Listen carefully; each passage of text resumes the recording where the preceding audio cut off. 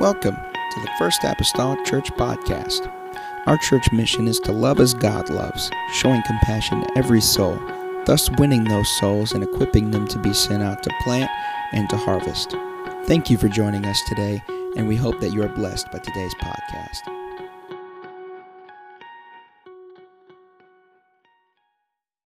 House of the Lord, so grateful to have our guest with us this morning, and some that have been unable to be here in a while. We're so grateful to have you.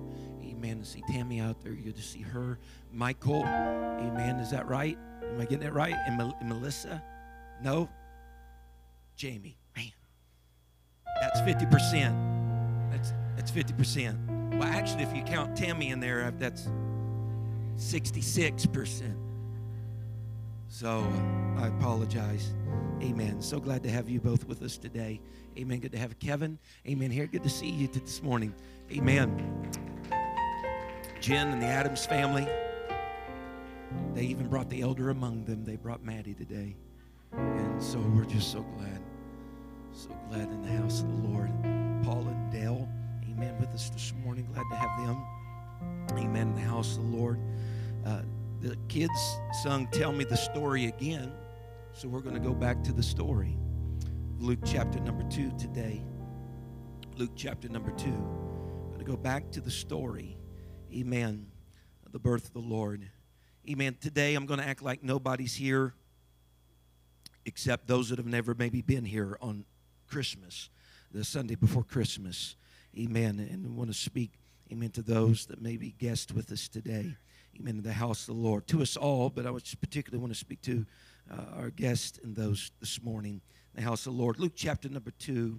I want to start reading with verse number 7 and read through. I'm going to have a little lengthy reading, maybe more so than normal. Read through Revelation. No, I'm joking. Verse number 16. Amen. Just seeing if you're still with me. Luke 2, verse 7. I'm going to try to end around verse 16. And she brought forth her firstborn son, and wrapped him in swaddling clothes, and laid him in a manger, because there was no room for them in the inn. And there were in the same country shepherds abiding in the field, keeping watch over their flock by night. And lo, the angel of the Lord came upon them, and the glory of the Lord shone round about them, and they were sore afraid. And the angel said unto them, Fear not, for behold, I bring you good tidings of great joy, which shall be to all people. For unto you is born this day in the city of David a Savior, which is Christ the Lord. And this shall be a sign unto you. You shall find the babe wrapped in swaddling clothes, lying in a manger. And suddenly there was with the angel a multitude of the heavenly hosts, praising God and saying, Glory to God in the highest, and on earth peace, goodwill toward men. And it came to pass, as the angels were gone away from them into heaven, the shepherds said one to another, Let us now go even unto Bethlehem, and see this thing which is come to pass, which the Lord hath made known unto us. And they came with haste, and found Mary and Joseph, and the babe lying in a manger. You can only tell the Christmas story so many ways, but today I want to talk to us again about it. How a baby changes everything. How a baby changes everything. Let's go to the Lord in prayer. Father, I thank you today. I pray, oh Lord, today, God, within the lives of those, God, that are here. God, I pray, Jesus, and we're in, Lord God, this wonderful season, God, of remembrance and contemplation, Lord God, of a birth of a child, Lord, into the world. God, that totally changed the dynamics, Lord, even of, God, the timeline of humanity. I pray, oh Lord, today, God, let that same interjection, Lord, of life, God, within the lives of your people today, God, alter, Lord Jesus, God, them and change them and renew them. I pray, oh God, that you're able to help us, God, in this endeavor, Lord, today. God, minister, Lord Jesus, God, to each and every individual, but God, particularly to our guests this morning. God, and we'll thank you for it in the lovely name of Jesus Christ. I pray. Amen and amen. Everybody say amen. Amen. You may be seated this morning in Jesus' name. The year was 1944. It was in the month of December. It marked a 40-day sale for American troops from their homeland to the notorious island of Iwo Jima, an island of black sand measuring 5.5 miles long and 2 miles wide. Time magazine made this very clear, that no battle of World War II, amen, it declared, not even Normandy, was watched with more intensity by the U.S. people than this battle. It had become the most heavily covered, written about battle of World War II. This would be the only battle in the Pacific where the invaders suffered higher casualties than the defenders. The Marines fought in World War II for 43 months. Yet in 1 month on Iwo Jima, 1/3 of their total deaths occurred there. This photograph I have for you this morning, the photograph that I gave to you today, is an emblem most associated with this battle. Most of you have seen it, have recognized it, know of its place in our history. It is an icon of a period of history of time past. During that era, Representative Mike Mansfield of Montana, a future ambassador to Japan, called for the flag raising image to be adopted as a symbol of that tour of World War II. On the day two of the flag raisers died in battle. There were two flag raisers that were died in battle. Congressman Joseph Hendricks of Florida stood on the floor of the U.S. House of Representatives to introduce a bill authorizing that the erection of a monument would be made to these 6 individuals. It would be a tribute to the heroic action of the Marine Corps, as typified by the Marines in the photograph, again, that is before you. He says, I have provided in the bill that this picture be a model for the monument because I do not believe any product of the mind of the artist could equal this photograph in action. Never have I seen a more striking photograph. Today, even if you were to go there outside the walls of Arlington National Cemetery in Arlington, Virginia, you can visit this monument, which at the time that it was built was the world's tallest bronze monument. Even so, this photograph became the most reproduced photographic image in the history of the world at its time. It was a model of that immense monument that had been built. The reverence for this photograph was far-reaching and all-encompassing. An Iwo Jima commemorative stamp was issued on July the 11th, the anniversary of the founding of the Marine Corps Reserve. It was the first stamp to feature living people. Even presidents, it would seem, had to die to get their image on the stamp, but not these 6 individuals. A common misconception even today is that this photograph is the first flag rising on Iwo Jima atop Mount Shirabachi.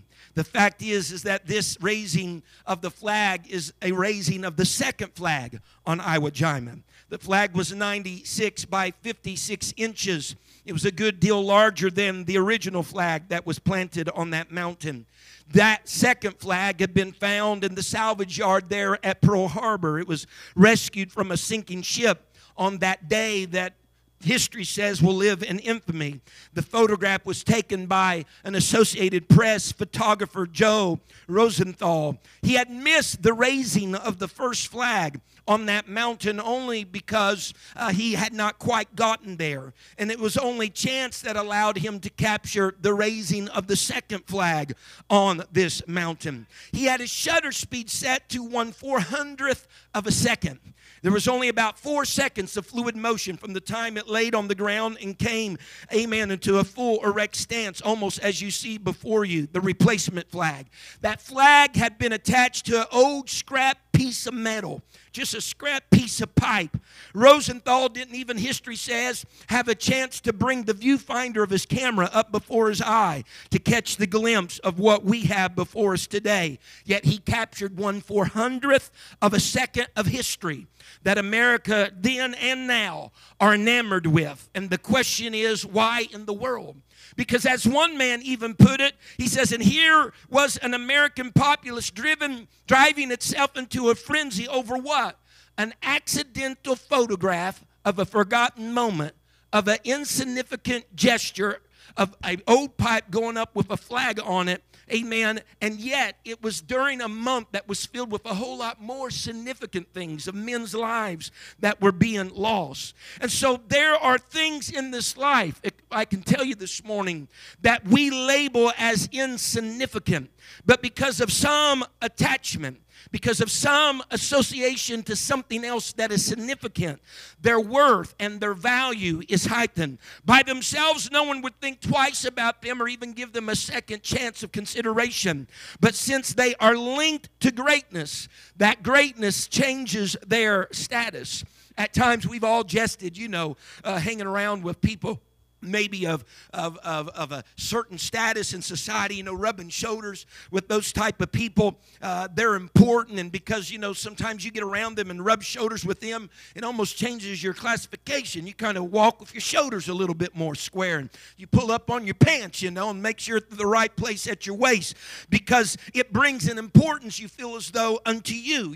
You people even may view you differently whenever you rub shoulders with that type of people. The way that you are perceived in that moment somewhat different than the way that you may be perceived in any other moment because of the connection that you had with something significant. One of those 6 flag raisers was a man by the name of Doc Bradley. He was a corpsman of the Marines. He was one of the flag raisers, and he said this. He said, you think of that pipe, that old salvage piece of metal. You think of that pipe. If it was being put in the ground for any other reason, he said there would have been no acclaim. There would have been no recognition. But because the American flag was attached to that old pipe, he said that made all the difference. Because this wasn't the first raising. This was the second raising. This was 1/400th of a second that a photographer really accidentally got a hold of. Yet it becomes the icon for this notorious battle. It's been reproduced all throughout history. It was a model of the tallest bronze monument, if you will, made of it in Arlington. A stamp was produced of it, first ever of those that were living and not of the dead. And it all resulted not because of its own significance, but because that old pipe was tethered to something else that was significant. And it brought significance to the whole matter. That's that. But let's look at thousands of years ago now. In Bethlehem's stable, let's consider something else that might be a little bit trivial. Let's consider a manger. The definition of the word manger of that day, and even still yet this day, if you look down through it, is nothing more but a box or a trough in a stable or barn from which horses and cattle eat. There are 783,137 words in the King James Version of the Bible. Of those 783,137 words, only 3 words are there in that Bible that say manger. And they were all found in our text this morning. They appeared there in Luke chapter number 2. There, and Webster's dictionary calls the manger a box. It calls it a trough. That box or trough or that place where animals were fed was found in the place where Jesus was born. It was by most is a thing of total insignificance. Sure, it was significant to the lambs or the sheep or the donkeys that may have ate from it, but all in all, it was totally insignificant. As a matter of fact, the manger was so unimportant, one could almost begin to believe how it was built. If you're thinking of a wooden manger, it could just take a few 2x4s or 2x6s or even some 2x2s. You can use some pallet wood to make a manger if you want to. Most believe that the manger of Jesus' day was hewn out of stone, but nevertheless, what it was made out of or what it looked like, it's just a manger. It's just where food's going to go. It's just where hay's going to go. It's just where grain is going to go for the purpose of feeding some animals. And so we're told, evidently, where Christ was born, there was, if you will, a manger. You could effortlessly feed those animals even without a manger. Whenever I worked on a hog farm years ago, when we first got married, you could just let it down into a metal trough. I've been in some barns, you could just throw it on the floor. You don't necessarily have to have a holding container for it. Animals, if they're hungry, they're going to eat. Amen. If it's on the floor within a container, it doesn't matter. The cow doesn't care, I guarantee you. The horse could care less maybe how he's getting his food as long as he's getting his food. The sheep and the donkey, they'll never tell the difference reality. For sure, a goat, he doesn't care. Amen. Manger or no manger, it really wasn't all that important. But it was there the night that Jesus was born. And on that night, in that place, in that location where Jesus was born, here was a immaterial, if you will, food trough, total not relevant, if you will, food trough. But on that night, that manger was going to be called upon for a brand new occupation, a brand new purpose. That unimportant piece of furniture, if you will, in that arena was transformed in being a place where the Christ child was laid. And Scripture tells us he was laid in a manger. It had maybe no significance before that day. Didn't really have much significance to the animals of that day. Amen. A little food here and there. But they didn't have to have it. But now there was something in the manger that was not grain. It was not rye. It was not straw. But it was flesh and blood of the Almighty God laying in that manger. And whenever Jesus was born in Bethlehem and laid into a manger, it transformed even the world's perception of what the purpose of a manger is. Because we fast forward today, and it doesn't matter if it's summer, it doesn't matter if it's 100 degrees in the shade. When you hear the word manger, most people are not thinking about a place where food's going to feed an animal. Whenever you say manger, no matter what the season is or time of the year it is, people are starting to think about the birth of the Lord Jesus Christ. When you say manger today, they're thinking about when the angels came and declared the King of Glory that had come down. When you talk about manger today, amen, they're thinking about the Christ child. They never thought of a manger like that before until there was the addition of Jesus. You won't have somebody telling you, well, a manger is a feeding trough where no. They will tell you that is where Jesus was laid. That's where the newborn baby, amen, was put, because the baby Jesus completely changed the dynamics of a manger, the definition of a manger, the purpose of a manger. Someone say amen. If not redefined, it was defined anew, because without Christ, the manger has one definition. Without Christ, it has one purpose. But with Christ, it has a different definition. With Christ, it has a different purpose. And what a difference that makes. Amen. A simple box, a simple trough, but you add Jesus to it, and now it has prominence in the world. Now it has notoriety in the world because you add Jesus to it. Maybe Doc Bradley, when he was talking about that piece of pipe, amen, was thinking maybe if we could apply that to a manger. It's just a manger. It's just wood or it's just stone, whatever it may be. It just holds food. But if it were put there for any other reason, without Christ, it would be overlooked. It wouldn't be mentioned. But because Christ was put in the manger, it has a forefront in even our story. Because Jesus, a baby, changes and makes a difference, changes everything. Someone say amen. The Apostle Paul in the New Testament said in 2 Corinthians 4:7, the Apostle Paul said, but we have this treasure in earthen vessels, that the excellency of the power may be of God and not of us. It was customary, amen, for there to be gold and silver, precious things that were kept in earthen jars. Jars that was made out of dirt, mud, clay almost would be formed. And then householders would place precious things as gold and silver in earthen jars. And the reason why they did this is anyone ever come into their house, if anybody would ever raid their home or come about, they would know that people would not suspect something so valuable and something so rude and uncomely of a vessel. They wouldn't expect that the price, if you will, of gold and silver being inside of an old muddy, hay-strewn, if you will, earthly vessel. And so they put the treasure in earthen vessels. because they knew it would not be suspected. And yet Paul describes us, you and I, everybody say me. Paul describes us as merely those earthen vessels, as merely being those clay pots. Amen. While the gospel or the spirit that we have or the spirit you can have as the treasure. Amen. Earthen vessels, they're common. You can find them anywhere in that culture in that day. They are cheap. They are earthen vessels because they come from the earth. Amen. They are of this world. They don't have anything to boast about in or of themselves. They are dirt. They are mud. They are clay.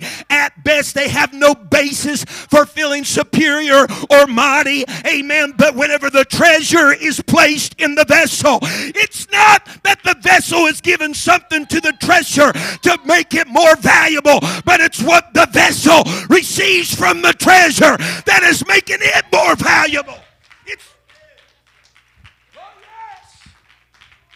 Someone say amen. The vessel gains the glory from the treasure. And Paul, if we are earthen vessels, we're not much to speak of. But whenever we receive the Spirit of God, when we receive the Spirit of the Lord in our lives are enriched by the treasure that's been placed on the inside of us. And we only have reason to boast because of His Spirit, of His power. Someone say amen. Baby changes everything. He transforms the ordinary manger of feeding troughs of beasts and animals into receptacles of the highest righteousness, the Lord Jesus Christ. Talking about bringing worth to the worthless, we can't overlook per se one thing of New Testament writers, the story of the gospel that talks about a man that was blind. He was blind, the Bible says, but he was made to see. We could put it in terms because of mud balls. Made by the hands of Jesus. Made by the spittle or the spit. Now this is really, I know it's really supernatural. You start talking about spit and everybody's thinking, you can go on. But when you consider what happened to this blind man, in John 9 and verse 6, it says, when he had thus spoken, he spat on the ground. This is speaking of Jesus. Jesus spat on the ground and made clay of the spittle. And he anointed the eyes of the blind man with the clay. So you have a blind man that cannot see. He is in a condition in his day that cannot be changed. And Jesus bends down and grabs some clay, as it were, dirt, dust of the road, as it were. He grabs something earthly. He grabs something insignificant. I don't know too many people that have in a shadow box or in some little vial on their mantle, unless it is the cremated one of a loved one, but just some dust or dirt. I never went to, one of these places where they have orange clay and think, man, that's awesome. I'm just going to pick some of that up and take it home and display it at the house. I've seen gray. I've seen black. All that. I've never just taken dirt and say, wow, wait till Don sees this. Imagine her and I going on a trip, coming back and giving the kids some dirt. There you go, guys. Here's what we got you for on my trip. No, I've never seen anybody so we have something that's very insignificant. Dirt that the Lord takes. And then you say, spit, Brother McGee. Yes, spit. But this is the spit of Jesus. Honey, if they're going to make holy water and all that, well, this is the spit of Jesus. This is the spit of God robed in flesh. Anything that's connected to Him is never ordinary. So we have the earthly combined with the spit of the heavenly. We had the insignificant bound with something significant, the God-man spit. And He places it upon the eye of the blind. And He says, go wash in the pool of Siloam. And the Bible says he went and washed and he came back seeing. You can just you could have had Paul McGee there and my spit wouldn't have done squat. I guarantee you right now. But whenever you get the insignificant and join it with the significant, you get the heavenly and you join it with the earthly, it's going to change the whole dynamics of everything. It's going to change Amen. The Bible says in Psalms 103 and verse 14, speaking of God, David says, or the psalmist says, for he knoweth our frame. He remembereth that we are dust. Everybody say dust. He remembered that we are dust. God remembers that whenever He created us, amen, He created us of the dust of the earth. Go all the way back to Genesis and see if it's not true. He created us of the dust of the earth. He didn't create us from the dirt. It didn't say dirt in Genesis. It doesn't even say sand. He created us from the dust. Think of that, just dust. Whenever we're talking about the insignificant things, Scripture, it speaks of nations sometimes as the small dust on the balance. You know, the balances that they would put the weights in to see if everything weighed out, see how much that weighed. You wanted to have a true and honest weights and balance. Well, he's saying they are, some of the nations sometimes to God is just as the dust of the scales. In other words, you didn't get your feather duster and take care of any of the dust when you were weighing things out because it was that minuscule. It was that insignificant.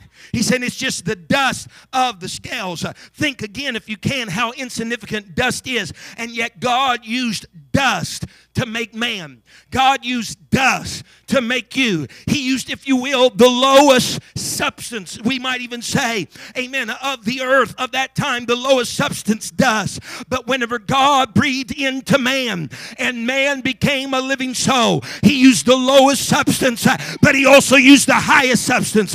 He used the dust of the earth and He used the breath of God. And God formed man of the dust of the ground and breathed into him, and he became a living soul. Amen. So in order to create man, God used the most insignificant and the most significant elements, and it totally altered the status of the dust. Oh, yes.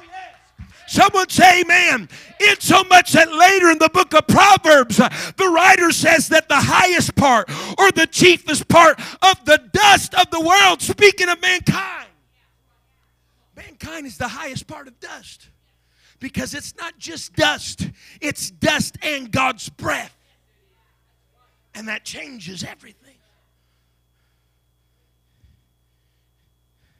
Jan Paderewski. That's a good English name, isn't it? No. Famous composer, pianist, was scheduled to perform at a great concert hall in America. It was the evening to be remembered. There were black tuxedos. It was a black tuxedo event. Long evening dresses, a high society type of extravaganza that was taking place. Present in the audience that night was a mother. She had a fidgety 9-year-old boy. Being as a 9-year-old can get, he's tired of waiting, squirming in his seat, could not stay still. His mother was in hopes that her boy, by seeing the master play, would be encouraged to practice the piano and take it on as an instrument of his own. If he could just hear how beautiful Paderewski plays, perhaps he'll play someday. And so the time had come. She turned to walk with her friends. Her son couldn't stay seated any longer. He is beyond waiting. He slipped away from her side. First mistake. Strangely drawn to that ebony concert grand Steinway piano. Had a little leather tufted stool on the huge stage. He crawled up on the stage. Lights are flooding it. He sat down up on the stool without much notice from the crowd, and he began with his wide eyes staring at the black keys. He placed his small trembling fingers as they were up on the keys, right in the right location, and he began to play with all of his might. Chopsticks. The crowd was hushed. I don't know if it was because of how well he played it, but nonetheless, hundreds, though, were also frowning their faces in his direction. They were somewhat irritated. They were embarrassed, of course, for whoever's mother this child belonged to. And they began to shout, "Get that boy away from there! Who would bring a kid to such an event like this? Where's his mother? Somebody stop him!" Backstage, the master, Paderewski, overheard the sounds out front. He quickly put together in his mind probably what had happened. He hurried out there, grabbed his coat, rushed toward the stage, and without one word of announcement, he stooped over behind the young boy sitting at the piano. He reached around him on both sides, and he began to improvise the counter melody and to harmonize with it, enhanced his little do-do-do-do chopsticks that was being played on the piano. And as the two of them played together, Paderewski kept whispering in the boy's ear, "Keep going, don't quit, son. Keep playing, don't stop, don't quit." And so it is with us. We hammer away on our projects sometimes by ourselves, which seems about as insignificant as a 9-year-old playing chopsticks on a grand piano in a concert hall. And about the time we're ready to give up, go along, here comes the master. He leans over and whispers as he puts in the counter melody and says, "Now just keep going. Don't quit. Keep on. Don't stop." Because he's improvising on our behalf. The right touch at the right moment. It's insignificant to hear anybody play chopsticks. But when you have a master place his hands down there and play it along beside you, it changes everything.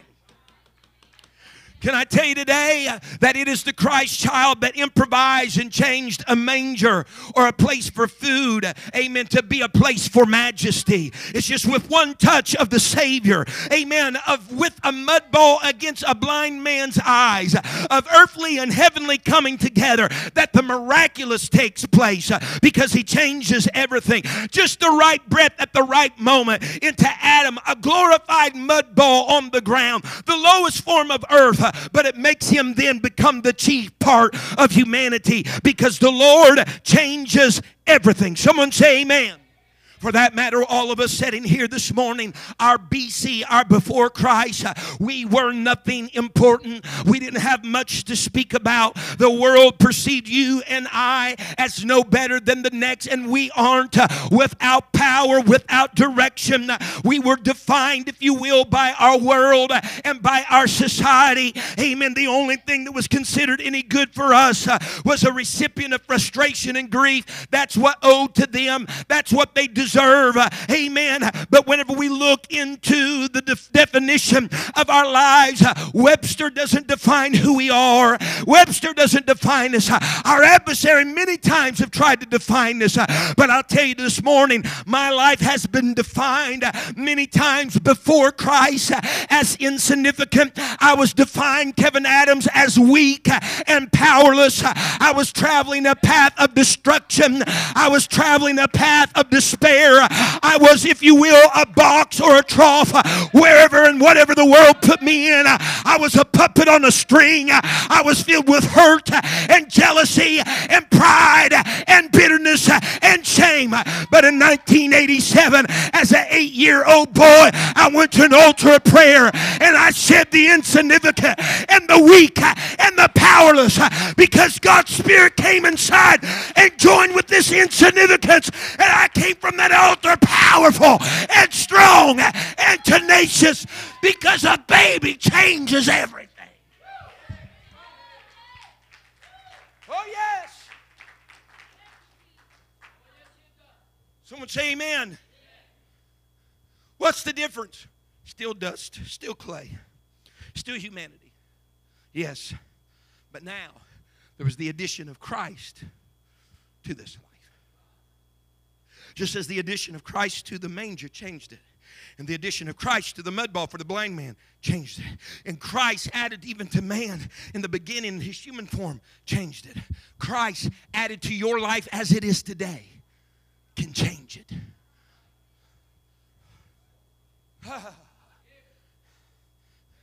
It can redefine you. It can reorientate your destination. You get Christ in your life, and you will hear the voice as you do oftentimes in your little iPhone or Android as you're going somewhere. You make a turn, and it's recalculating. When you add Christ to your life, you're headed one direction, all of a sudden, recalculating. You're headed in a different direction because He changes things in your life. You'll view things differently than you used to view them. You'll want to live life differently than you used to live it because His Spirit, His power has the ability to change who you were and what you were. The things you used to run to that used to be your answer and your coping mechanism for problems in life, you won't run there anymore because His Spirit changes everything. His power changes everything. You won't have to look down dark alleys. You won't have to look in a syringe. You won't have to look in illicit relationships. No, no, no, no. Because His Spirit changes everything. Someone say amen. So much that Paul said, old things are passed away. Behold, all things become new.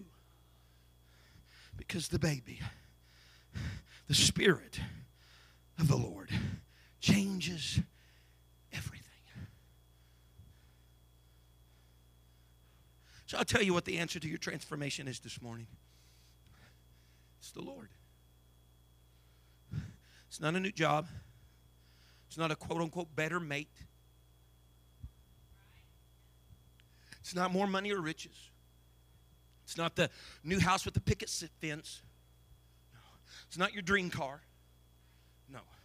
The answer to your transformation is a baby placed in a manger.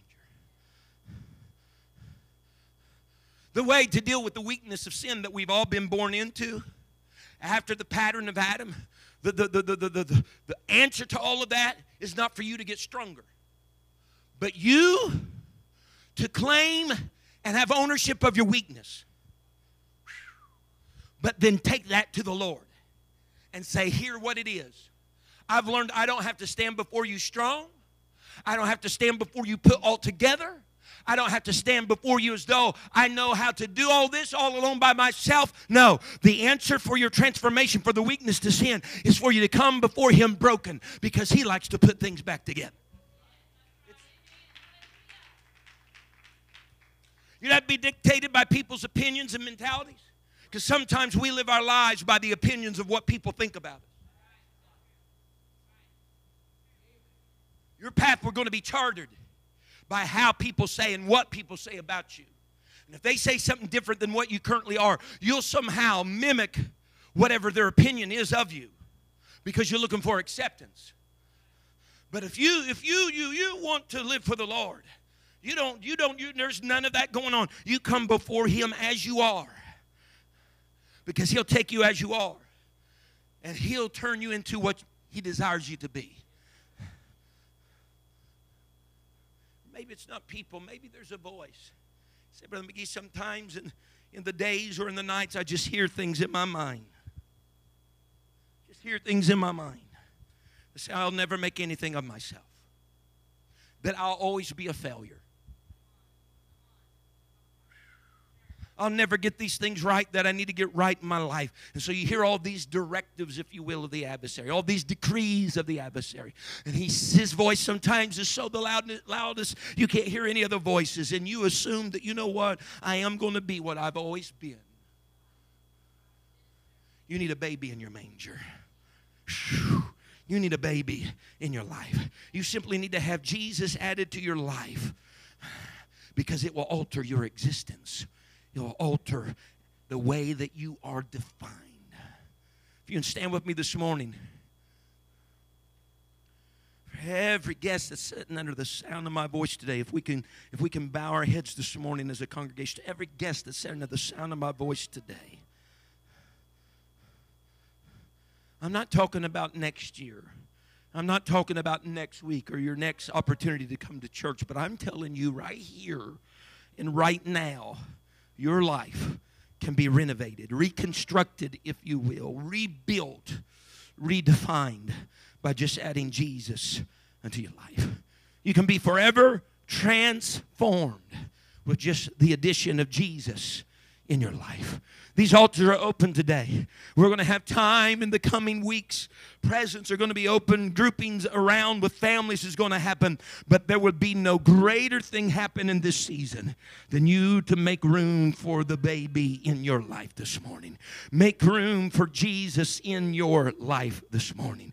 Because I guarantee you, those of us that are standing here today, there are some elements of our life that we wish would be redefined. There's some elements of our life that we wish would be reconstructed. Amen. You got the earthly, but you need the heavenly to come down and bring significance where there may be none found. Bring significance where there may be none known. These altars are open this morning, or perhaps in your pew you want to raise your hand. Say, Pastor McGee, I need the Lord in my life. I need that alteration. I need that change. I need that renewing. I need that reconstruction.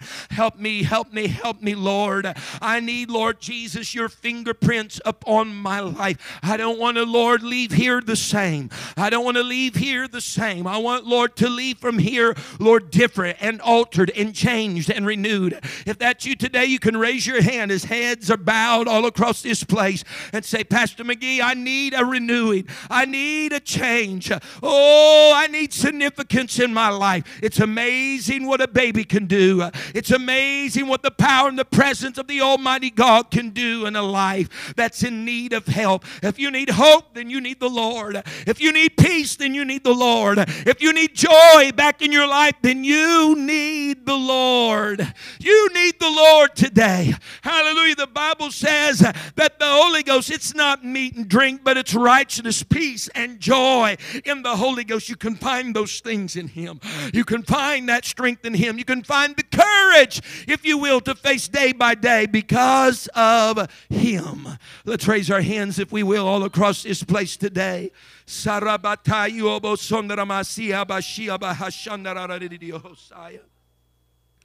God, oh God, oh God, we need your Spirit to move upon our lives. We need your Spirit to move into our lives. Bring significance, God, to the insignificant. God, bring meaning and value, Lord Jesus, God, that which is without value, I pray, oh God, today. Oh, Lord, if it's appropriate, just grab your neighbor's hand that's beside you. Let's pray together. Father, I need you today. I need, oh Lord God, a touch of heaven in my life. I need a touch, Lord, of your majesty, Father, in my life. I pray, oh God, today I've been defined by society. I've been defined, God, by the adversary. I've allowed, Lord God, my mistakes and my failures to become the defining moments of my life. But God, I'm asking for a new defining moment, God. That's your power, your presence, the addition of you, Lord Jesus, into my life and my family today. Lord,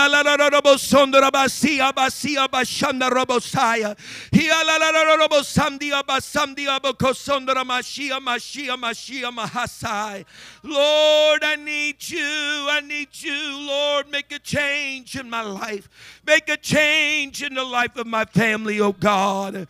Oh Lord, bring me out, God, bring me out, call me out, oh Lord, set my feet aright, oh Lord, God, in a new direction, God, bring meaning, God, where there is none, Father, I pray.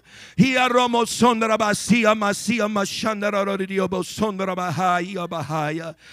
name of Jesus, in the name of Jesus, in the name of Jesus, in the name of Jesus, Father, we love you, we worship you, we honor you, Lord. What a change you can make, Father, in our lives. What a change, oh Lord, you can make in our lives, God, in our lives, God. I love you, Jesus. I love you, Jesus. I love you, Jesus. I love you, Jesus. Amen. As we make our way to a close this morning, there is service here tonight at 6. This is our last Sunday service before Christmas. Christmas, of course, being on Wednesday, we will have no service here on Wednesday, but we will be back the following Sunday. one service only in the AM. It is the 5th Sunday, and so we will be here for that. Amen. So please come back to tonight for service. I probably will not be Christmas-oriented this last service. We're just going to have church. Okay, we had church this morning, but I'm just saying I'm not being Christmas-oriented. Amen, tonight. Amen. So come back this evening if you have opportunity to do so. Pray for those that are sick, amen, and afflicted. God would heal their bodies, and you're dismissed this morning in Jesus' name. Thank you for listening. If you would like more information about our services and activities, you can find us on Facebook, Instagram, and Twitter with the username FACMC. Again, that's FACMC. Thank you, and have a blessed day.